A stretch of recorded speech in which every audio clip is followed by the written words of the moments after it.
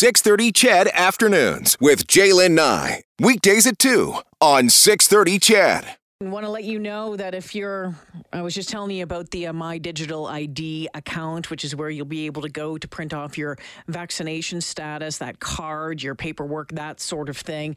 If you're thinking, and I was telling you that you want to get signed up for it sooner rather than later because you're going to need it, just a heads up, it seems that a lot of people are thinking the same way right now. I just logged into my account and there are almost 32,000 people in line ahead of me, and that's just to access it, and I have the account, and the wait time is over an hour right now. So pack your patience if you're doing that. Well, off the top of the show, we told you about that letter from 65 infectious disease doctors written to the province, urging it to put in place a vaccine certificate system to help the healthcare system, which we are being told over and over again in the past few days is on the verge of collapse.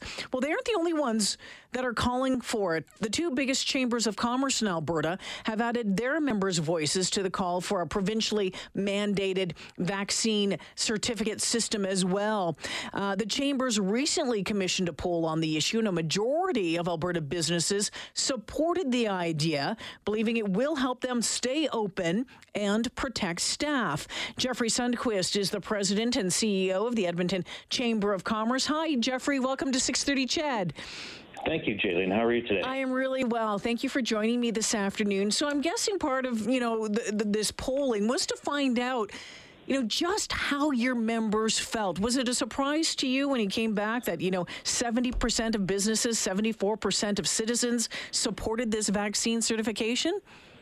Well, given all the uncertainty, I'm not sure we were really surprised. Yeah. And certainly what we're hearing from our membership around, they're continuing to have challenges recruiting and attracting manpower, decreasing customer sales, of course, are a big issue. Cost of materials and human capital is high. And, of course, we're still impacted by border closures and short shutdown of international supply chains. So there's still some fundamental business issues that are concerning.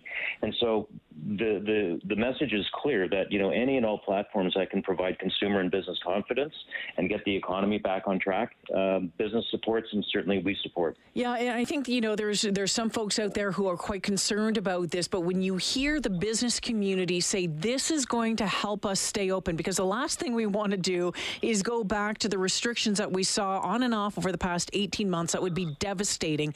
If this is a way to do it, to keep our businesses being able to grow, to build back from the past 18 months, you got to think about it.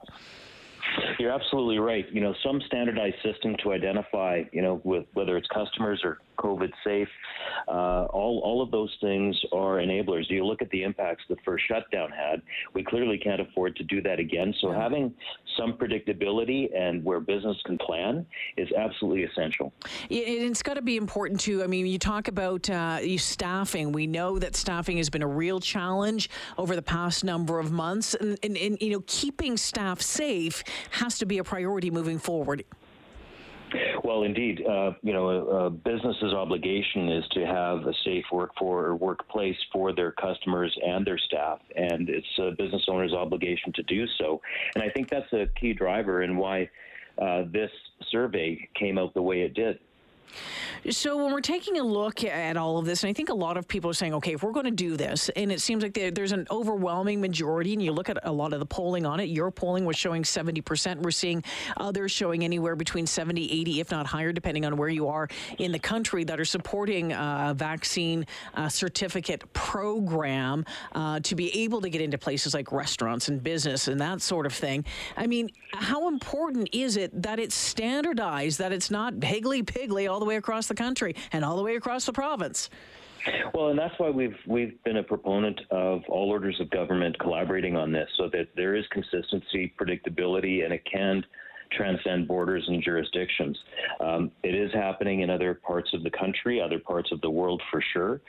So we can't risk being on the outside looking in and disadvantage our economy for this. When you take a look at the key reasons for the support of the vaccines, the overwhelming number one reason was to avoid widespread lockdowns. And of course, as you mentioned, the safety and health of workers and consumer confidence, but also things like resuming international travel and being able to assemble at sporting events and conferences and get that visitor economy going. Well, yeah, and you look at how many conferences have been canceled in the past couple of weeks, Jeffrey. I was supposed to MC one, a big one last week, and it was canceled 3 days out. I've heard of numerous other ones being canceled, and that's bad news all the way around. It's just bad news all the way around. And the tourism economy. Alberta has a great deal of tourism, and if people are self-selecting not to come because of reasons like this, obviously it has impacts to all of those in the visitor economy, the hotels, restaurants, retail. So it impacts small and large business alike. Jeffrey Sundquist is the president and CEO of the Edmonton Chamber of Commerce. Jeffrey, curious to know about the conversations that you and your counterparts across the province with the chambers have been having with the province, maybe on this front. Has there been any conversations on that? What is that? What does that sound like? Well, we've been clear and consistent in our messaging, Jalen, where, again, we support any and all things that are going to support the economy. We have communicated with the government that we do support some platform.